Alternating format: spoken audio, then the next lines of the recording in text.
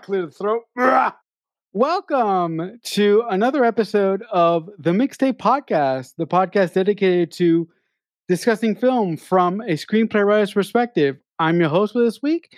My name is Marcelo Nistroza, joined as always by my wonderful co-host, Dean Stark. And on today's program, we'll be talking about the classic parody film Spaceballs from 1987. So, as we do every week, I will toss it over to Dean so she can take us through this film section by section. So, Dean, take it away. Hello, everyone. Yes, we're talking about the Mel Brooks classic Spaceballs, as my co-host said, released in 1987, directed by Mel Brooks, written by Mel Brooks, Thomas Meehan, and Ronnie Graham. Okay, so the opening of this is basically bar for bar Star Wars. It's got the writing that like goes away, and there's so much of it. I actually was like, oh, you know what? I don't want to write this down. I'm just gonna I'm gonna take a photo of my TV so I don't have to write it down. But then I realized there was so much of it that I couldn't get it all in the shot. So I took a photo of half of the writing and I wrote down the other half because look, as everybody knows, if people listen to this, I can't read my writing. So let's just see how this fucking goes. All right. So it starts off. Sorry, folks. Okay. In a galaxy very, very, very, very far away, there lived a ruthless race of beings known as Spaceballs. The evil leaders of planet Spaceball, having foolishly squandered their precious atmosphere, have devised let's keep going. I knew it would fuck me up. I knew this is going to fuck me up. Anyway, I'm going to keep going. I'm going to keep going. You can do it. I can do it. You know, I just need a pep talk. Yeah, come on. Let's do it. Come on. Let's go. Okay. All right. Okay. Have devised a secret plan to take every breath of air away from their peace-loving neighbor, Planet Druidia. Today is Princess Vesper's wedding day. Unbeknownst to us, danger lurks in the stars above. Yes! Fucking did it. Yes. I only fucked up 2 times. Fuck yeah. All right. And on the tail end of it, it says, if you can read this, you don't need glasses, which I always found funny. Now, listen, people that haven't seen this movie, this is kind of, look, I wouldn't call it a kid's movie, but it's kind of, the comedy in it is very 80s. It's very 80s, very early 90s. So if you were to watch it as an adult today, you would just find it stupid. But for the time, and because I watched it as a kid, it's just a classic. And people of my generation will understand that. So before I move on to the opening scene, what did you think of is that the opening scene? No, it's not the opening scene. It's just like the opening paragraph. So what did you think about that, about the scrolling, about the how they kind of mimicked Star Wars? What do you think? Yeah, well, for anyone who is wondering, this movie is a giant parallel of Star Wars, and as someone who watched the movie in pieces when I was a little kid but really didn't remember any of it, I thought that the opening of this film was beat for beat Star Wars, except really fucking stupid. Lo and behold, I did not know the hilarity and the stupidity that I was in store for, but I thought the opening was funny and interesting, and you know, it told you right off the bat what type of film that you were about to watch. Right. So the opening scene, I always giggle at because it's a very, very, very long shot of a space vessel, which again is making fun of Star Wars because they had that same shot and it was really fucking long, right? So they're just making it twice as long as how it was in Star Wars. And when we get to the tail end of the vessel, it has 3 boosters and then a car sticker that says, "We break for nobody." Which is like, I'm telling you, I'm going to be giggling like I'm 10 years old again watching this movie, but I thought that was pretty funny. So what are your thoughts? Yeah, no, as the ship kept scrolling across the screen, I was like, what the fuck? I'm like, how long is this fucking ship? Then when we got to the back of it with the boosters and it had this sticker that says, "We break for nobody," I'm like, ha ha ha ha. Very funny, Mel Brooks, but seriously, that shit is fucking long. And just so you know, folks, when I was taking notes for this movie has so many jokes in it, and I love every single one of them, and I couldn't write them down, otherwise this podcast would be like 3 hours long. So I kind of only wrote down my favorites. I have 2 favorite scenes that have never wavered, and when we get to them, I will tell you. Do you have a favorite scene? Don't tell me now, just when we get to it. I know. Well, okay. I won't. Well, I won't spoil it, but it involves a member of a certain ship that gets lost in a certain area of space. Okay, so now we're moving on to the first scene, and we go inside the ship that was the fucking longest shot ever, and we meet Dark Helmet, or Lord Helmet, and he's played by Rick Moranis, and obviously it's a take on Darth Vader, and he has a giant oversized Darth Vader helmet, which I always thought was hilarious when I was a kid. This is like the Wish version of Darth Vader, and just the way he's dressed is just like someone that doesn't really understand like dressing up for Comic-Con. Like that's what they would dress in. If you haven't seen the movie, I would recommend you see it. Anyway, so he does this villain walk, and you've got this villain music, and then right as he gets to the end, you can like he's like having trouble breathing, and then he lifts the helmet up. He's like, "Oh my god, I can't breathe in this thing!" And you find it funny because it's Darth Vader, but it's not Darth Vader. So just with that scene, it's like, oh, this is a parody, which we already know we're in, but it's not him. So he's kind of doing a different take on the character. And then he says, I'm going to call President Scroob, which is played by Mel Brooks, and tell him we are approaching Planet Druidia. And his workmen tell him he's done it. And Dark Helmet puts, what is it? Wait, what did I write? His workman tells him he's done it. What did he do? I wonder if I didn't write that down. Fuck. I knew, as I was writing this, I knew it. I knew my writing was going to fuck me up. Oh, that's right. Sorry. I didn't put correct grammar. Right. So he says, tell President Scroob we're approaching Planet Druidia. And one of his workmen says he's already done it. He's already told the president. And so Dark Helmet gets pissed off, and he puts a ring on his finger, and there's a laser that comes out and beams directly onto his balls, which again, when I was 10, thought it was hilarious. And I'm like, oh, that's really weird. And then there's a colonel that's like one of the main characters, and he pulls him over to like a Mr. Coffee machine, because he's like, show me the radar. And he goes, is this the radar? He goes, no, it's a coffee machine. He's like, oh, okay, well, where's the radar? He goes, oh, the radar's right here. He's like, lucky I have my coffee. Like, Dark Helmet is such an idiot. Dark Helmet reminds me of the Wicked Witch and Zur from Last Starfighter, because he's so inept. He's so he's so stupid, and he's so inept. Wait a minute. I do not agree with that at all. Dark Helmet is not like the Wicked Witch. You take that back right now. Although, no, look, and Dark Helmet is not like the fucking Zork from the Last Starfighter. This guy is 10 times worse than those. Those people are 100 times more competent than this motherfucker is. I will not accept that. Okay, it's true, but what I mean is that he's all bark and no bite.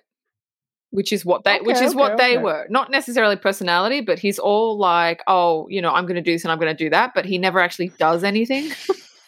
That's what I mean. So just take a fucking breath, okay? Take a breath. I understand the Wicked Witch. Nothing compares.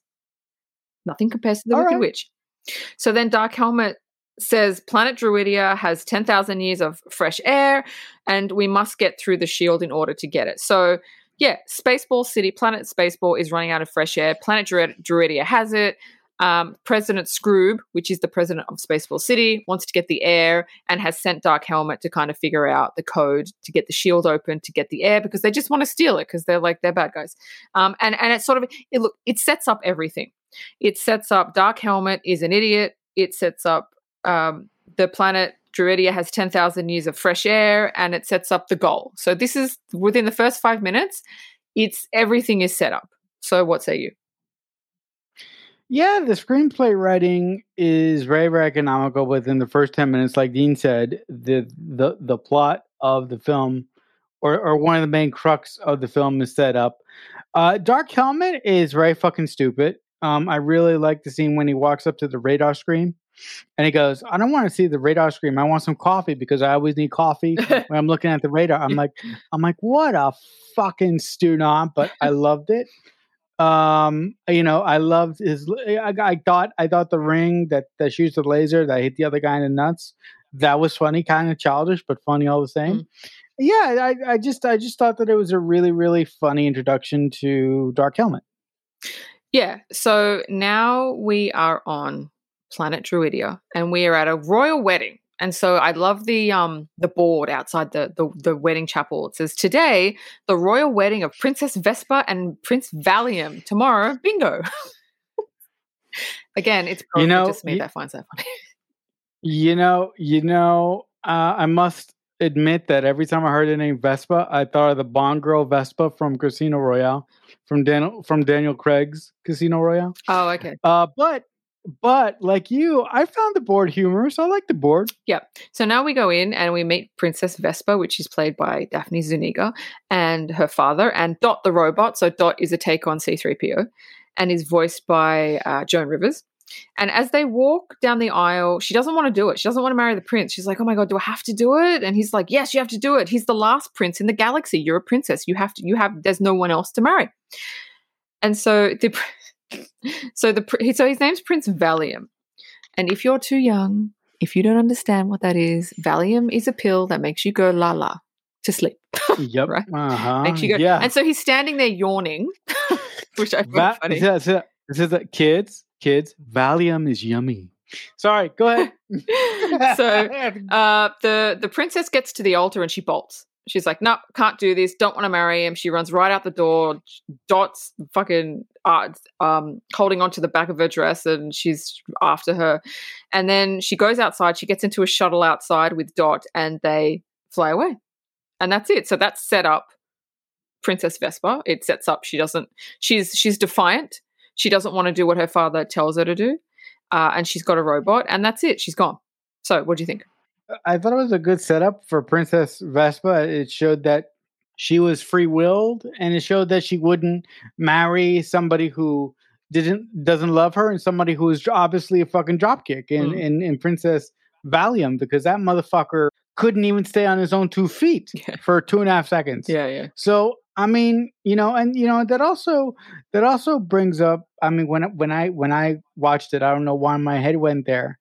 But I felt bad for people who have to go through arranged marriages and get married by get married to individuals that their parents chose for them. Yeah, I'm like, that's not the right thing to do. But that whole thought came into my head as I was watching this Vespa scene, and I like the part where she runs out of the chapel, gets into the spaceship, and flies away. So next we have an introduction to Captain Lone Star and Barf. Barf is a Mog, which is half man, half dog, and it's played by the wonderful John Candy. And they're in a Winnebago in space. So it's like a spaceship, but a Winnebago. And the bumper sticker says, I love Uranus, which again is a childish. It's fucking childish. This whole movie is fucking childish. Yeah, it is. And I love it. It's so childish. I love it. So there's an incoming transmission on the TV, and it's someone called Pizza the Hut, which again, I thought was hilarious. Hold on. This motherfucker was disgusting. Oh my God, gross. I'm like, the second I saw him, I'm like, first of all, I must say, I love John Candy, but I just found his character Barf to be kind of disgusting to me. Yeah. But that doesn't compare to the second I saw, Pizza the Hut guy. I was like, this is too much. This is disgusting. So no, but it was gross. But how good were the effects? Like it was, do you know what I mean? Like practical effects. It was gross, but I loved it. He was like peeling while he was talking. Melting pizza. It was gross. Yeah, it was gross. So anyway, he's asking for his money. He goes, you owe me 100,000 space bucks by tomorrow. And then he says, you know what? I'm going to make it 1 million space bucks for late charges. And he's like Jabba the Hutt. He's like Jabba the Hutt because in the first Star Wars, Han Solo owed Jabba the Hutt money. Yeah, that's the point. The whole thing is Star Wars. Yeah, that's the point. Yeah, I know. That's the point. Which I thought was funny because there's so many parallels between them. So we've got an introduction to Captain Lone Star and Barf, and we know their characters. We know Barf is a bit of an idiot. We know Captain Lone Star owes money that he can't pay, so he has no money. He just flies by the seat of his pants. What did you think about the character introduction of them? Yeah, like I said, I found Barf to be a little bit disgusting. I liked the whole Winnebago spaceship kind of thing. I love the sticker on the back, but the most disgusting thing about it was meeting Jabba the Pizza guy. Pizza the Hut.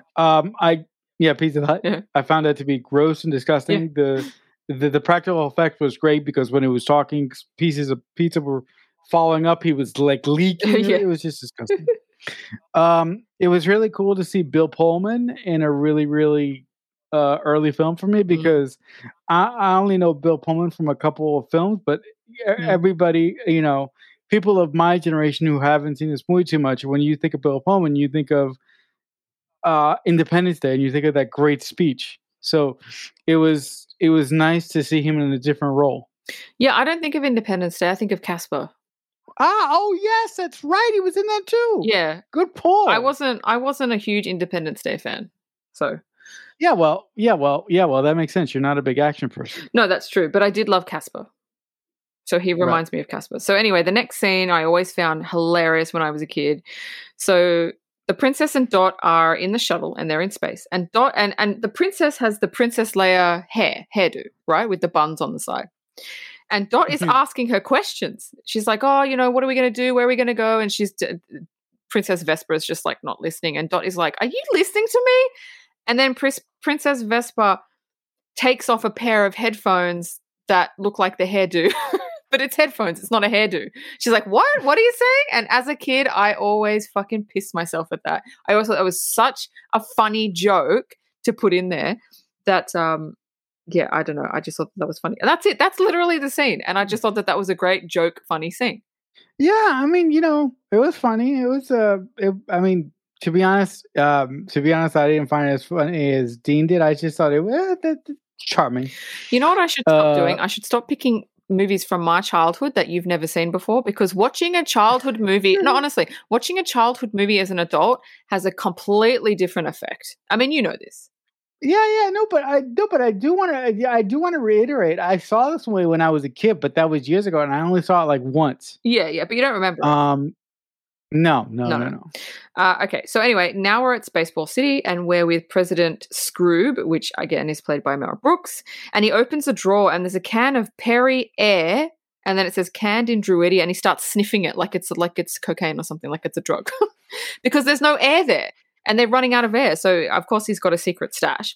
So there's a transmission on the TV, and Lord Helmet, the woman comes on and she says, Lord Helmet has informed them that Princess Vespa is in sight. Spaceball 1, which is the big ship from the beginning, is closing in. Would you like to observe?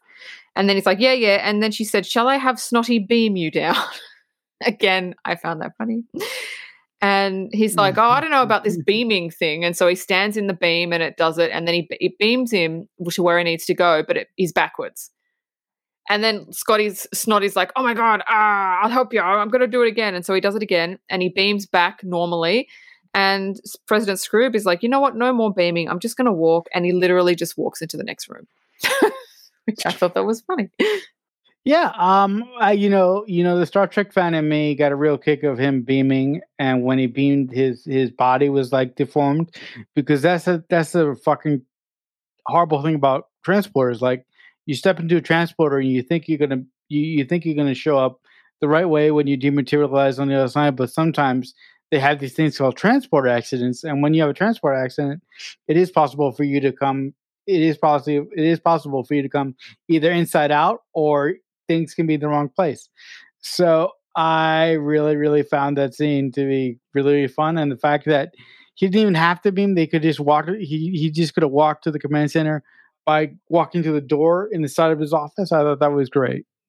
So now we're with Dark Helmet on Spaceball 1, and he starts firing at the princess, at the ship she's in. And she's like, oh my God, what's happening? And then she says a line which I love. She goes, I don't have to put up with this. I'm rich. And I'm like, okay. So she starts calling her dad for help. And then he calls Lone Star. And Lone Star said, look, I'll do it for $1 million space bucks. And he agrees. The king agrees. He's like, just go and get my princess.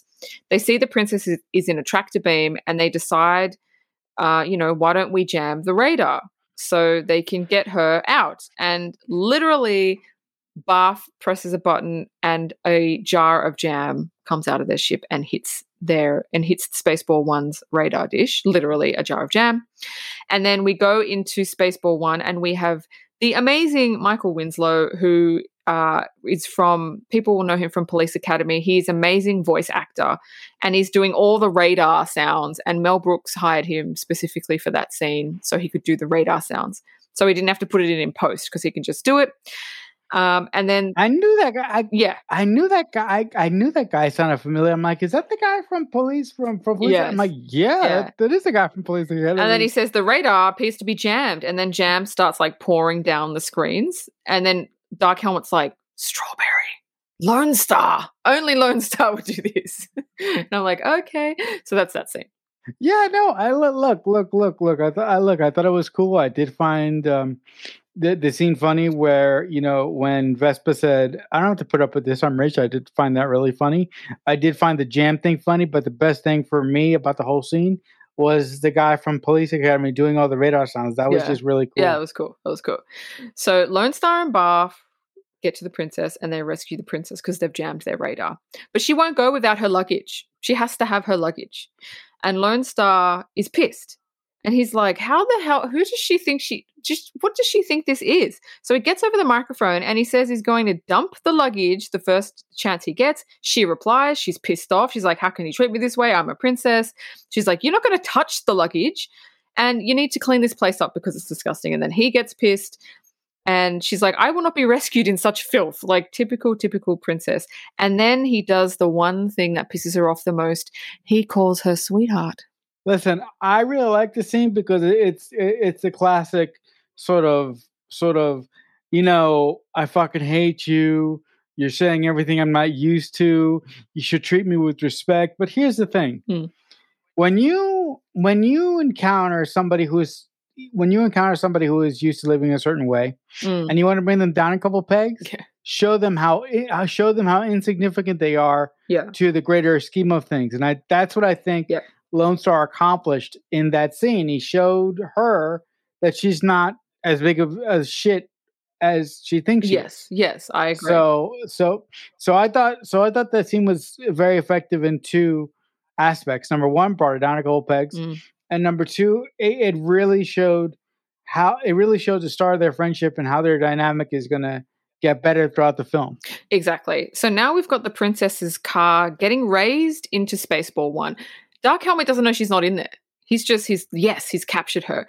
And it's funny because he does this whole fucking speech about, I've got you now, and, this is what I'm going to get from you, blah, blah, blah. And then he opens the door and there's fucking no one in there. And he's like, what the hell? Where is she? Like, oh my God. It's like every time he tries to be boss, he just looks like a dick. Like there's just, like the Wicked Witch, right? That's what I mean. Every time she tries to do something, it's like he's like foiled by Lone Star. So that's another parallel between him and the Wicked Witch, which I thought was funny. Yes, but I have a retort. The Wicked Witch looked scary as fuck. This motherfucker, Dark Helmet, I just want to punch him in the fucking face. No, I know. Not looks, personality. He's so personality. Not look. They're not all the same, but sometimes he does. I'm like, well, that's Wicked Witch shit. I know. So Dark Helmet is fucking pissed. And just as he gets, I've already read that. Why? So blah blah blah. So did you tell me what you thought about that scene? It was good. It was Dark Helmet acting like a fucking moron. He was great. Right.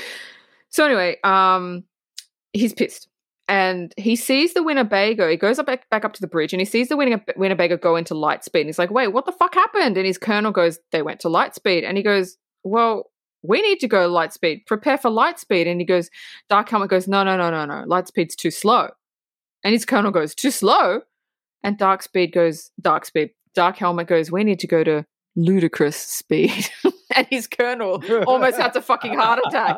He's like, And then he goes, okay. And then he's like preparing everyone for ludicrous speed. And he's like, sir, to Dark Helmet, maybe you should put your seatbelt on. He's like, nah. And then they go to ludicrous speed, and then Dark Helmet just gets like they're going so fast that his body's getting pushed back and his face is getting pushed back. And then he tells him, we've overshot Lone Star. You have to stop. And he's like, well, we have to slow down first. He's like, no, just fucking stop. And so he stops it, and then Dark Helmet fucking smashes into basically the front window bit. But we're with the Winnebago, and they see the ship go past them. And they're like, oh, they must have overshot us by at least a week and a half. But now the Winnebago is out of gas. And so it's like, we have to make an emergency landing. And so then they go and they land on a desert moon. Yeah, no, look. I thought, Dark Helmet's idea to go to Ludicrous was funny as hell. Well, when the Colonel pushed it on and Rick Moranis like elevated and his face started to go in and he just started to lose all, like, it was just a really, really great scene.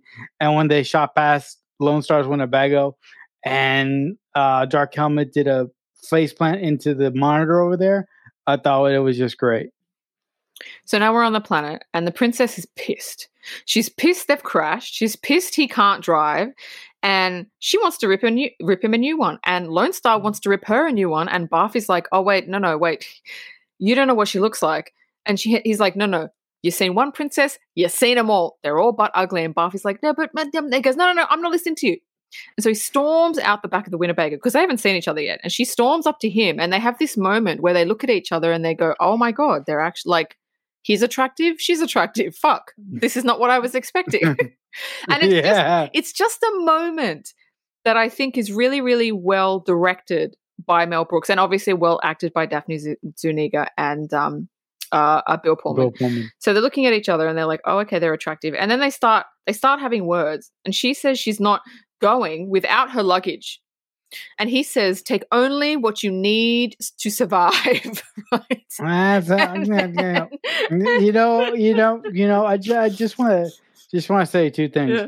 Number one, when you walk into a room and you see a beautiful person, you like have this like, holy shit, she's beautiful. What do I do? Yeah. And I really felt that Bill Pullman really did a great job sort of showing that effect when you walk in, when you see a beautiful person, you're like, oh my God, I can't think, what the hell am I going to do? Somebody's got to talk. So I thought that was really effective. And I also think that they got to let go of the fucking luggage because it's ridiculous. I know. But then like the next, take only what you need to survive. And then the next minute they're walking through the desert and Lone Star and Barf are carrying so much of her luggage. Like they've got a trunk and they've got and she's just laughing. And then Barf goes, fuck, I hope she didn't forget anything. Like, it's like, but that's a chick thing. It's like, take only what you need to survive. All right, well, we're going to take 3 caseloads. That's a chick thing, which I resonated with. And I'm like, that's hilarious. No, but because the really universal thing about women is that they have everything that they need in their purse, right? They go into that purse, they got fucking everything. Yeah, and I think that this scene is sort of an example of that, but like on a hilarious scale. Yes. So, like I mentioned, one of the luggage they're carrying is like a massive trunk, and Lone Star drops it, and he goes, "No, I'm not doing this," and he opens it, and he's like, "What the hell is in this thing?" And he pulls out a giant hairdryer, which I always find hilarious, and he's like, "What is this?" And she's like, "It's my hairdryer, and I can't live without it." And as a girl, it's like, you resonate, right? You totally resonate. You're like, yeah, I get you, babe. And then he just drops it in the sand and he's like, we're not taking it. And she goes fucking ape shit. She's like, pick that up. And he's like, you pick that up. And she can't do anything because she doesn't want to carry the luggage. And then they just keep walking and he leaves it, which I found that scene so fucking funny. Yeah, I mean, look, as a guy with long hair, I need my fucking blow dryer. I resonated with that too. Yeah. So now we move on where we're back with Dark Helmet. And his colonel says, oh my God, okay, this scene is so funny. He wants to see he goes, because they're trying to find where Lone Star is. He goes, all right, get me the video VHS of Spaceballs, the movie. And Dark Helmet goes, what do you mean? We're still in the middle of making it. And they actually break the fourth wall in this movie. Rick Moranis keeps looking at the camera, goes, we're still making it. And he's like, yeah, but we can put the movie in, and then we can fast forward. That's not the best part. Yeah, we can fast forward to where the princess is. And he goes, oh, okay. And he puts it in and he starts playing it. And then the movie starts playing what we've already seen. And then the ludicrous speed, the thing is happening. It's like, oh my God. And then they get up to this part where it's like at the exact part of the movie. And so what's on the screen in the movie, they're actually doing. He's like, what is this? He goes, this is now. He goes, but when will then be now? It's like soon, but now is then, and then is now. It's like, what? No, this is happening now, but it's not now. It's not going to be now in a few minutes. It's going to be then, but now is now. It's so cool. And it's so well written. Stupid. It's so well written. And then, of course, they fast forward and they find, and it's such a good way to propel the movie forward in a really funny way, because it's like, true, how are they going to find them? And Mel Brooks's brain, if he actually, yeah, he did come up with it. Goes, all right, what if we just put the movie in so it's like easy? And usually if they did this in any other movie, obviously you couldn't do it. But in this movie, it worked because it was funny. And it's like, oh, that's where they are. So it's like that, but pushes the story forward. And I just thought that was such an ingenious thing to put in a movie. No, but you could only do that in a parody like this, because in a normal movie, that would be fucking unthinkable. Yeah. Like nobody ever would do that. But it's just a really, really funny scene. And I love it when they get to the part where they run out of the shit that's already happened. Mhm. And Rick Moranis is like moving his hand. And as he moves his hand, you see it happen on the VHS tape. I was like, this is fucking great. It was just a really, really funny, a masterful idea by Mel Brooks and his co-writers of this film as well. So now we're with the Princess, Lone Star, Dot, and Barf, and they've made camp at night in the middle of the desert. And Lone Star starts telling Princess Vespa a story about how he doesn't know where he came from, and he was left on the steps of a monastery with only like a pendant medallion around his neck, and he has no idea what it means. He pulls it out, and it's got this really weird writing, and it's a really nice scene between the princess and Lone Star because they're bonding. But as soon as they laid eyes on each other in the Winnebago, you could see there was instant attraction. And so their banter back and forth from that point on was very playful. It was very like, I hate you, but I find you insanely attractive. What am I going to do about it? Like it was that banter. And this scene makes sense because in a lot of movies, they've got two people hating each other and then 2 scenes later, they love each other. And it's like, no, that doesn't make sense. But this makes sense. And it's funny because it's a really nice bonding moment between them, and then they go to kiss, and then Dot, which is C-3PO, she's got an alarm that goes off, and it's a virgin alarm. And she intervenes. She's like, what do you touch? What do you touch? She's like, oh my God, nothing. You didn't touch anything, which I find really, really funny. So the next day, they're all walking through the desert, and they all pass out. So Lone Star's walking, is like, water, and then Barf is like, water, and then Dot, pan over to Dot, she's like, oil, and then you pan over to the princess and she's like, room service. And I'm like, oh my God, what a princess thing. Anyway, they all fucking pass out because they've got no water.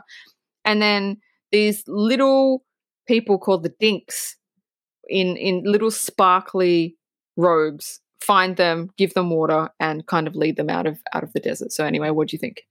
Yeah. I thought, I thought the scene with Lone Star explaining a bit of his backstory, and then him putting like his jacket on her, I thought was really cool. It was a kind moment.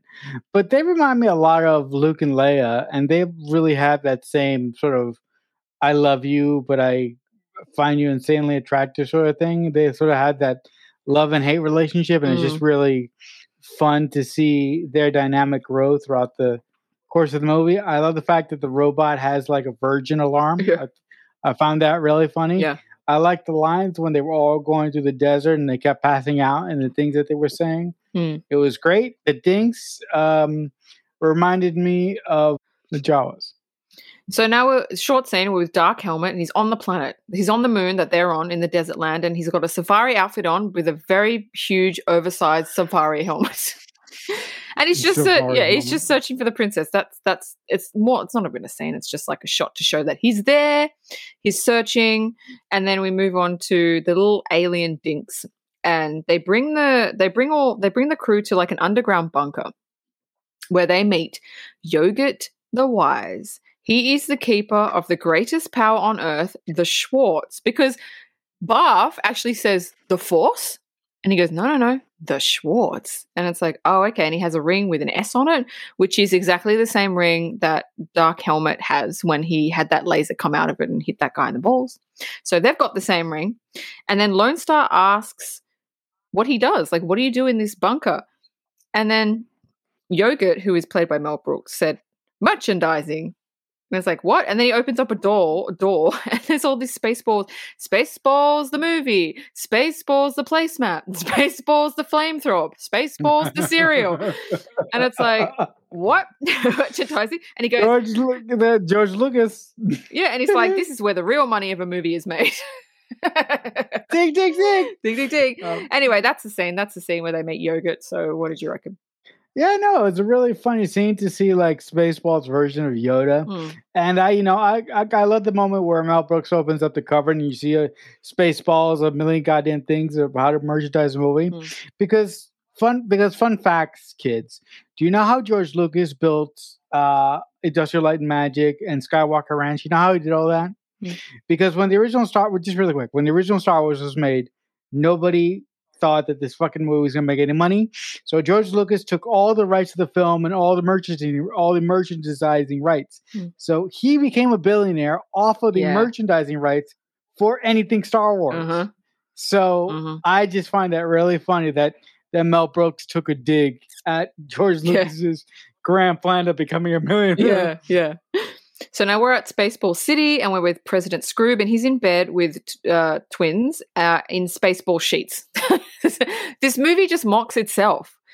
So he gets a transmission saying that Lord Helmet lost the princess on the moon. On the moon Vega. And he tells them to comb the desert. Comb the desert. And then we cut to two of Dark Helmet's men with literally like a giant comb. Literally combing the desert with combs. Yeah. And Marcelo, can I tell you, the shot of the guy, do you remember it said, have you found anything? Yeah, you know who that is. Yeah, fuck yeah. Look, this is actually my favorite scene in the movie. And the reason why I love the scene is because I watched this movie today, I'm like, it's Tuvok. It's Tuvok. Tuvok is combing the desert. Yes. I lost Tuvok is combing the desert. Fucking mind. I was like, holy fuck, Tuvok is combing the desert. That's it. And for the people listening, if you don't know who Tuvok is, Tuvok is a character in Star Trek Voyager, if you don't know. Which Marcel and I love. Yes. It was so fucking funny. I know. So now we're back with Lone Star and he asks Yogurt what his pendant or medallion means. And he goes, I know what it is, but I don't want to tell you yet.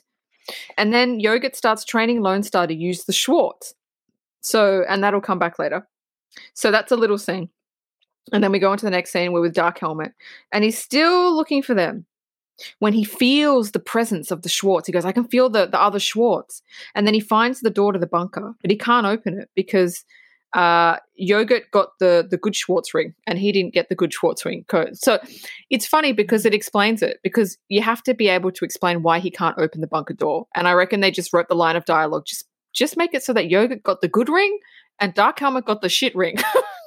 And that'll make sense. And weirdly enough, it fucking does make sense. It works. It works. And so he's like, it absolutely works. And so he's like, But I can't go in there, but I can make them come out. So what do you think about those two little scenes? That was cool. And, like you just said, Mel Brooks and his co-writers ran into a little conundrum there as to why Dark Helmet couldn't open up the door. But it was just really simple. It's a simple solution. Just say that Dark Helmet got the shitty ring and Yogurt, whatever, the Yoda ripoff guy. Yogurt got the good ring. So it was a really, really simple writing solution by Mel Brooks and the team there. I thought it was great. Now we're inside the bunker when the princess hears the voice of her father calling her, Vespa, come out. She steps out of the bunker and she sees her dad, and then her dad turns into Dark Helmet, and she's followed by Dot, and her and Dot get kidnapped by Dark Helmet. Lone Star sees Wicked Witch. Yeah, exactly. Wicked Witch. That's my God, now I'm saying it. Oh my God, here we go. We're getting there. We're gonna get there. You're gonna be on my side of the pool in fucking no time. So Lone Star sees this, gets ready to go after them, and before he can get in his Winnebago, he gives him a fortune cookie and says to open it at a later time. And he says, I love this line of dialogue. Lone Star says to Yogurt, will I ever see you again? And Yogurt says, who knows? Maybe we'll meet in Spaceballs the sequel, The Search for More Money. And then he gives Lone Star the Schwartz ring and goes away. But I just thought that was so funny because it's true. The only reason they make sequels is for money and for no other reason.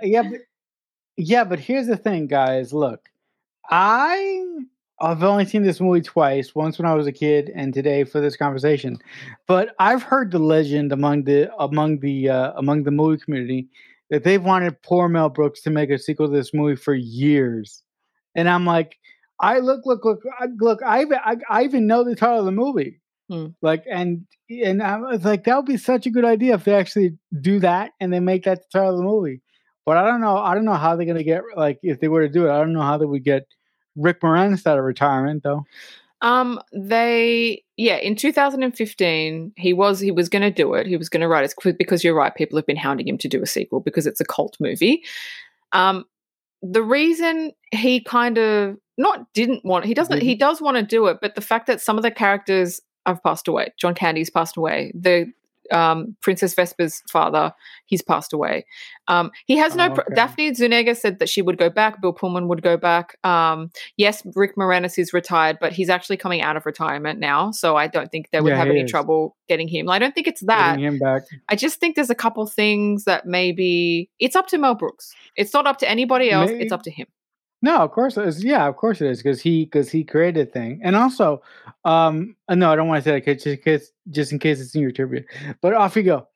All right, so this is one of my favorite scenes, and there's a shot, and Dark Helmet is in his room, and there's a shot, and because his helmet's so big, you can't see what's on his desk, and you can hear him talking to the princess. So, Princess Vespa. But look! When I saw this, I was like, "Were you dying?" I was like, this is the most nerdiest thing ever. Yeah. So you can so you think he's talking to Princess because he's kidnapped her, right? So Princess Vespa, I have you in my clutches to have my way with you, and then the camera pans around and we see he's playing with dolls. And he's made dolls to look like Princess Vespa, him, Dot, Lone Star, and Barf, like a little kid would play with them. And he plays this whole scenario out of Lone Star comes to try and rescue the princess, and he uses his doll to be like, oh no, you're not gonna get like a kid, right? and he like pushes the Barf doll out. Like they're little the dolls he's playing with is maybe like 3 or 4 inches high, like very, very little dolls. And then he goes, Princess Vespa, I have you all to myself. And she's like, no, I don't like you. Oh, but I find you strangely attractive. Oh my God. And then she goes, oh my God, your helmet's so big.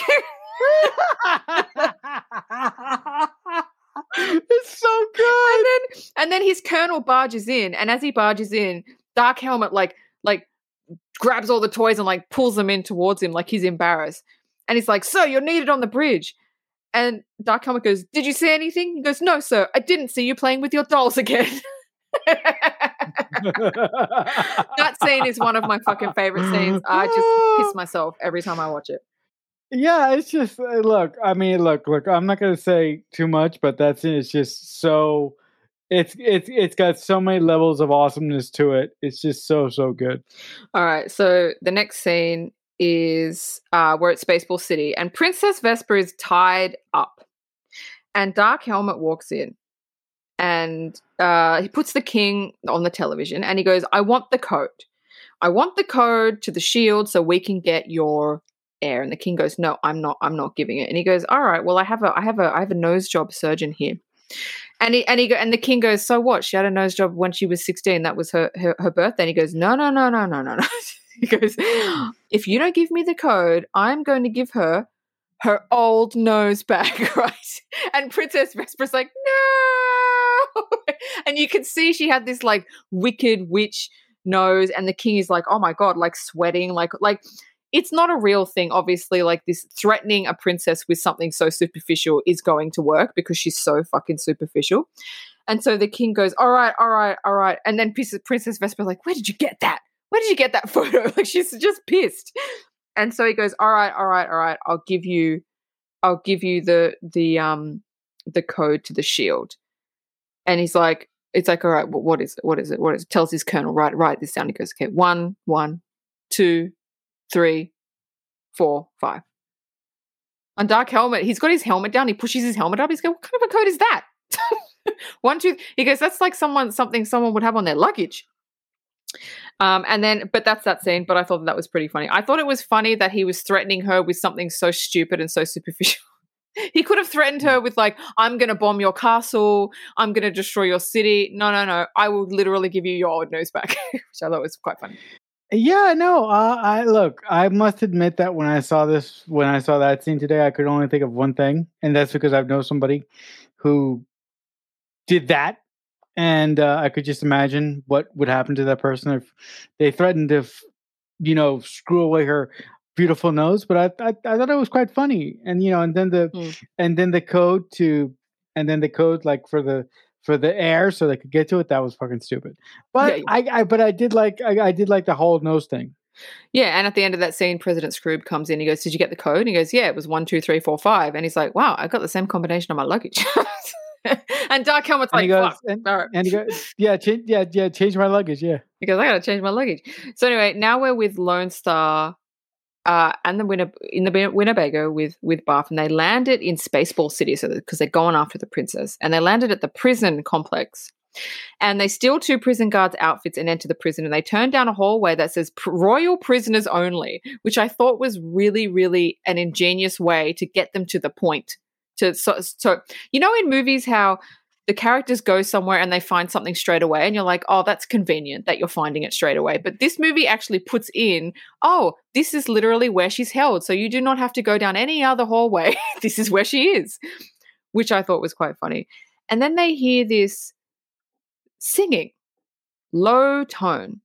And then Barf goes, is that the princess? And he's like, Lone Star's like, no, I don't think so. And so she's singing a song, a low tone song, and they open up the little peephole and they see it's the princess, right? And she's singing like this, nobody knows the trouble I've seen, like that, right?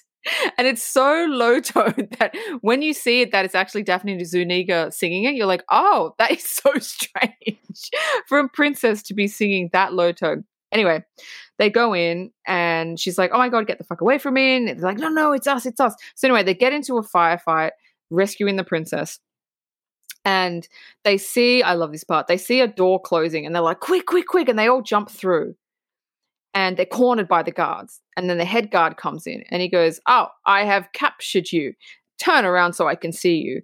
And then all 4 of them turn around and he just has this look on his face. And he's like, you idiots, you've captured their stunt doubles. And like Princess Vesper is like a dude.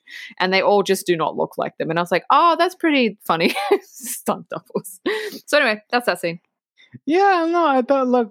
It was extremely funny when they were trying to find where Princess Vespa was being held. And Mel Brooks and the writers decided to make it easy. We're all prisoners being held here. I thought that was awesome.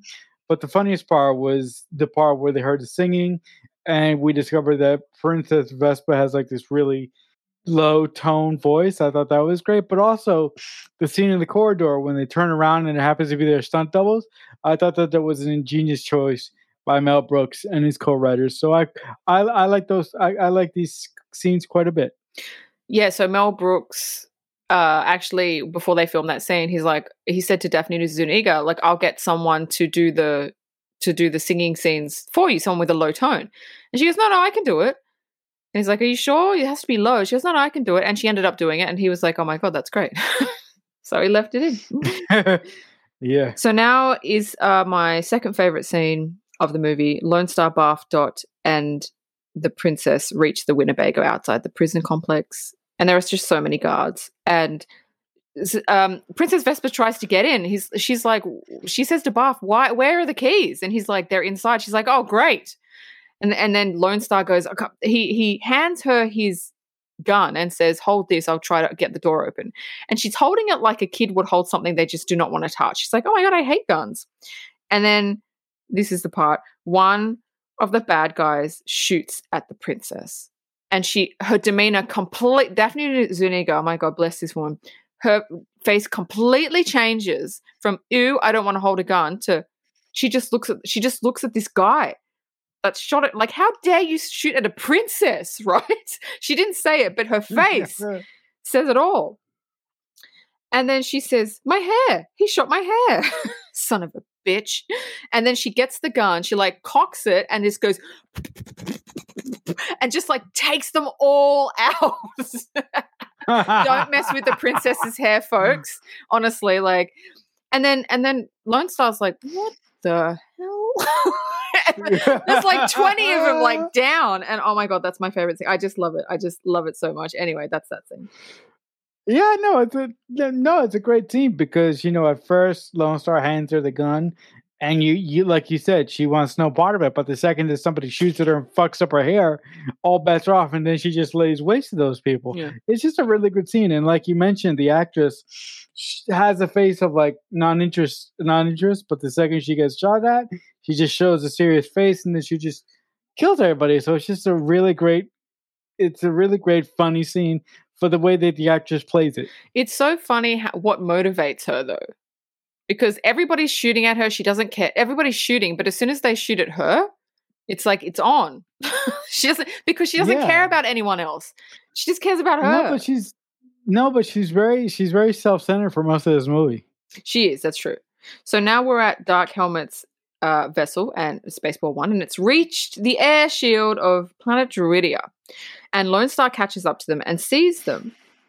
And he's like, the shield opens, and it's only like imagine a shield around Earth, and a little doorway opens. And he's like, how the hell are they going to get the air out? Like, how are they going to get the ship?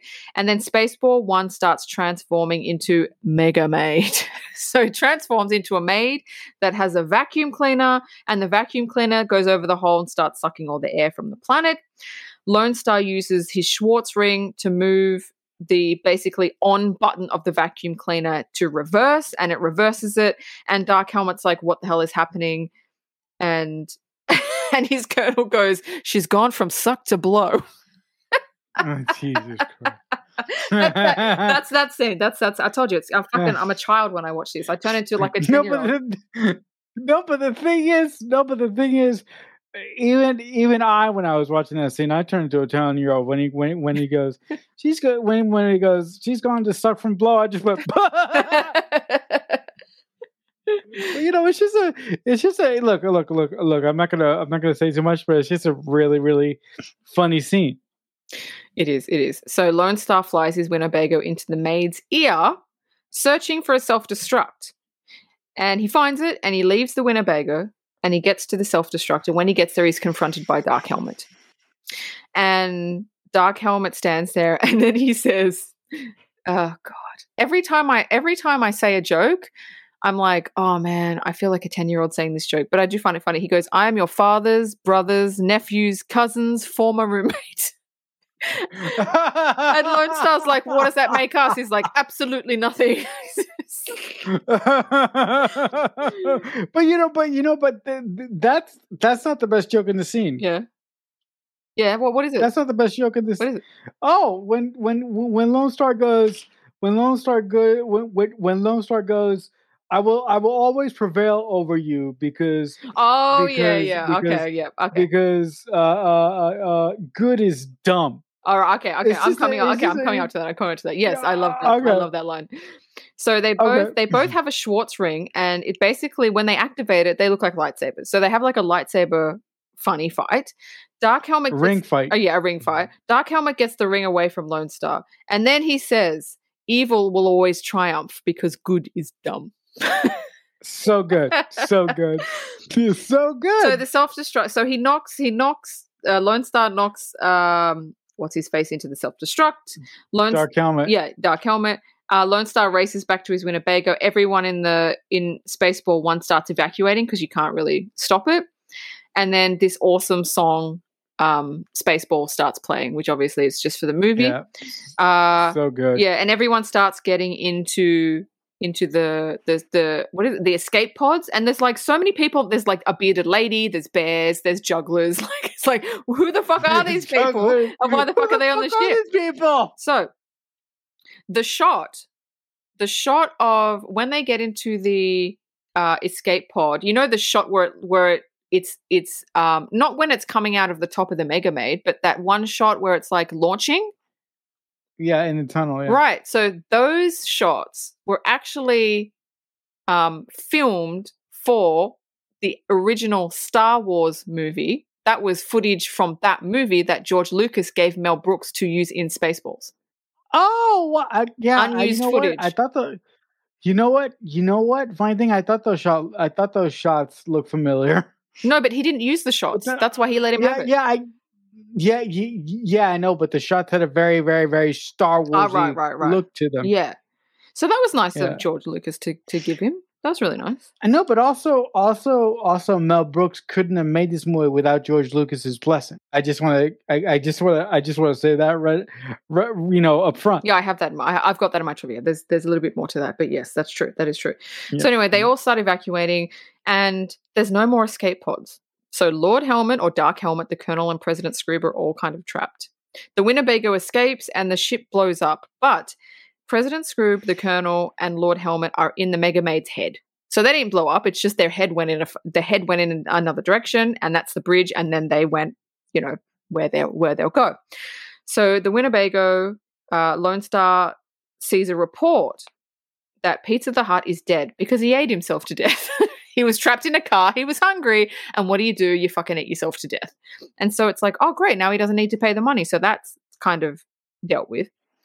And so the princess reunites with her father and Prince Valium, who has, again, fallen asleep. And so anyway, what did you think about the last? I mean, that's not the last scene, but it's kind of like the last sequence of the film. Yeah. Listen. I thought it was a little bit inconvenient how Pizza the Hutt died, but Pizza the Hutt guy died, but whatever. Yeah. I liked the destruction. Mm-hmm. Of Dark Helmet's spaceship. Mm-hmm. I like where they went, which I'm sure you're going to get to in a couple of seconds. Mm-hmm. But all in all, I thought the finale was great.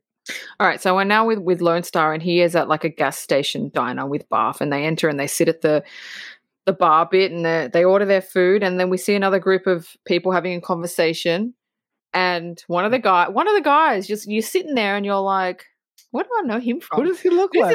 He looks like someone. And he's eating his food, and then it's just like... And I'm like... Oh. Dude, I recognized him a second before I started. I'm like, oh my God, that's... And then it started happening. Same actor. Like, oh my God. So basically, the actor is the same actor from the original Alien movie when the alien burst out of his chest, and he actually recreated the scene. Yeah. But the alien that burst out was quite funny because it put a top hat on and then started doing a little dance, which I thought was funny. Now we're so Lone Star is like, Jack, please. I don't want to eat here. I don't want to be here. So Lone Star, he's in the Winnebago and he opens the fortune cookie. And it's a message. No. He gives the fortune cookie to Barf because Barf is hungry. Oh yeah, and Barf is the one that opens up the fortune cookie. Yeah. So Barf opens up the fortune cookie, and there's a holographic message from Yogurt to him, and he tells him that the medallion around his neck means that it's a royal birth certificate. So, oh my God, convenient. He's a prince, which this movie can get away with because it's so stupid. And then he turns tail back to Druidia, where with the next scene is where with Dark Helmet, the Colonel, and President Scrooge, and they land on a barren island, and then they come out of the Mega Maid's nose, and there's these two. They're basically landed on the Planet of the Apes. And it goes, who are they? Awesome. Spaceballs. There goes the planet. Awesome. I loved it. But it's so funny because people watching that for the first time now will not understand that. They won't even understand it if they watch the new movies, because the new Planet of the Apes movies, they don't look like the old school movies and the old school Planet of the Apes, so they're not going to get it. No. This joke is for old school folks like me who grew up watching the old Planet of the Apes movies. So we go back to the wedding of Prince Vesper, and Prince Valium, and the priest is so funny. He keeps getting interrupted, and he's like, "Oh fuck!" He's like, "Look, you guys are getting married." He goes, "Just say yes. Just let's just go." Like, he just wants to get the fuck out of here. He's like, "All right, let's just." And then he's trying to get this wedding done, and then Lone Star barges in, and he's like, "Oh my fucking god!" And he goes, I'm a prince. I can marry you." And Princess Vesper's like, he's like, "Will you marry me?" And Princess Vesper's like, yes, I'll marry you. So she pulls him into the altar, and he's like, "Who's getting?"